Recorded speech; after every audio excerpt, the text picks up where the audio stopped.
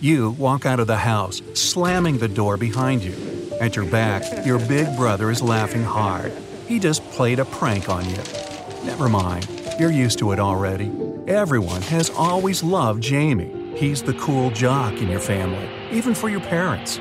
You, on the other hand, are something of an outcast.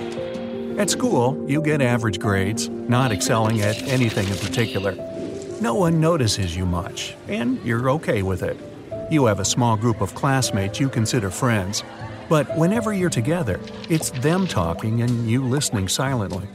You're fine with that too, or were at least, until you found out they'd been hanging out at one of the kids' place without inviting you. Then you shrugged and got on with your lonely life. It's okay. Being lonely is something you got used to pretty early. When everyone around didn't even try to understand you, it became a normal part of your life. You even started to like being a loner a little bit. You could do whatever you alone wanted, and sometimes felt pity for your big bro. He had to always check if his friends wanted, say, to go to the movies before going there himself. And then there's this guy Micah. He's your classmate too, but he's your polar opposite. He's handsome, always surrounded with friends and admirers, and he's the best at sports.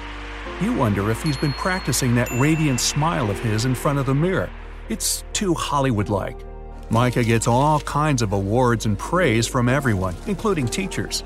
You're not jealous or anything, but it feels a bit unfair that he's getting all the attention. It's a good day today, so you decide to spend your big break outside in the park. You find a quiet spot, put down your book bag, and sit down, enjoying the sun. You search in your bag for your lunchbox and find it missing. Looks like Mom forgot to pack it for you this morning. Ah well. You grab a candy bar hidden in a separate pocket, exactly for such a case, and start chewing. Then, you notice a familiar figure not far away. Micah, alone and kinda shady. He's totally unlike his usual self, hunched over and full of thought, as if something's bothering him. You watch him as he sits down on the grass too, leans back on a tree with his eyes closed. After a while, you head to class, and Micah remains sitting there, and it looks wrong. The next day, everything's back to normal. You slam the door to your brother's booming laughter, listen quietly to your classmates' chit-chat, and watch Micah bathe in the limelight. Then the big break comes, and you go to the park again. Thankfully, this time the lunchbox is on you.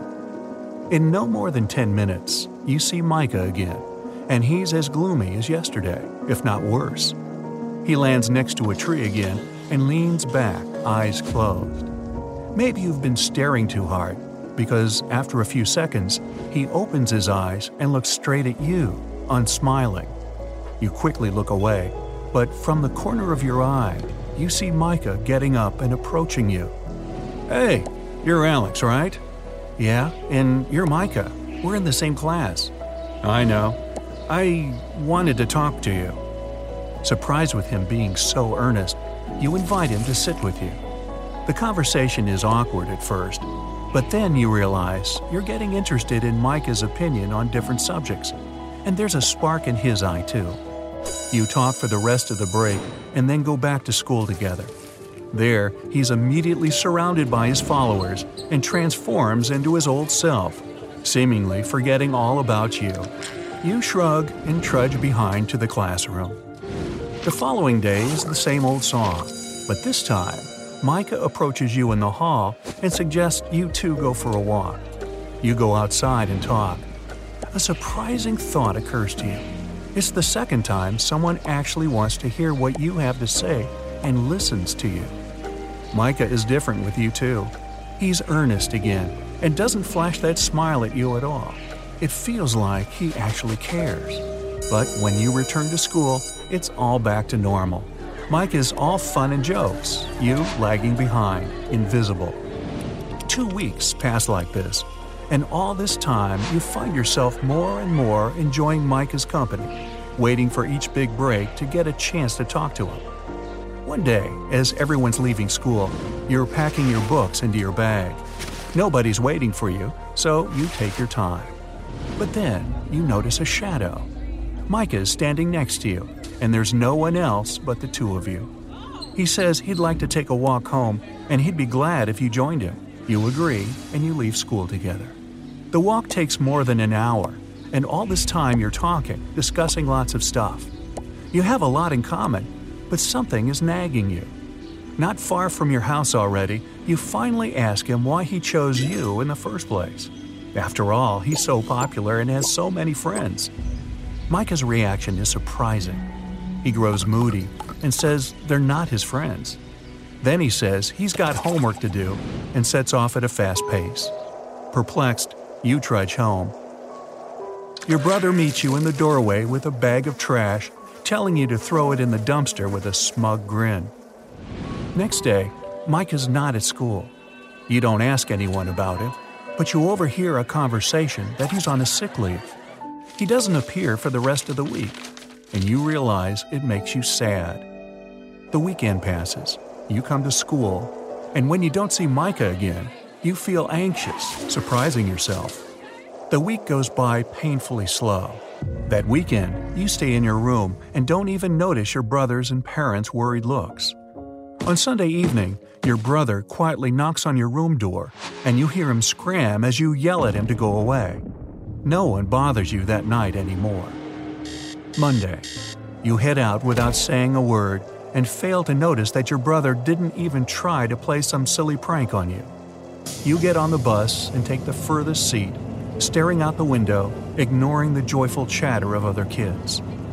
You walk in your classroom without looking around, throw your book bag on your chair, and tear the books out of it. You wake up from your thoughts when you realize it's too silent around. You look up and see everyone staring at you. Then, someone touches your shoulder from behind. You turn around sharp and see it's Micah. You stare at him and then look around again and rush out of the classroom, almost knocking down your teacher. She yells for you to come back, but you only pick up the pace and burst out of the school.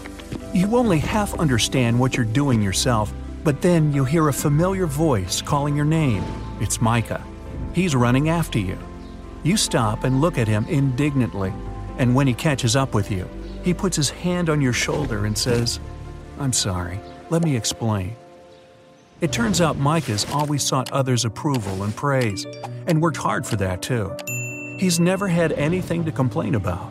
Loving parents, adorable little sister, and his family was pretty rich, so he could get whatever he wanted. And yet, whoever he met, he soon realized they were only interested in his family's money, not him. So, Micah began working on his own image. He did well at sports and studied hard, and his innate sense of humor lifted everyone's mood. For some time, his popularity gave him confidence, but then he saw it again. People were gathering around him, not because they liked him, but because they wanted a piece of his glory. It all came back at him at once, and he realized he'd fallen into his own trap. And then he saw you, a quiet kid who's never even tried to butter him up. He was tired of wearing his mask, and when he met you in the park, he saw his chance. It was great to talk to someone who was genuinely interested in him personally, not his achievements. So, when you asked about his friends and popularity, Micah became afraid that you might be just another one of them. And yet, he says, he realizes now that it wasn't the case. He's sorry, and you see it in his eyes. And after his story, you decide to skip school for once and make up for those 2 weeks apart. It seems neither of you is lonely anymore.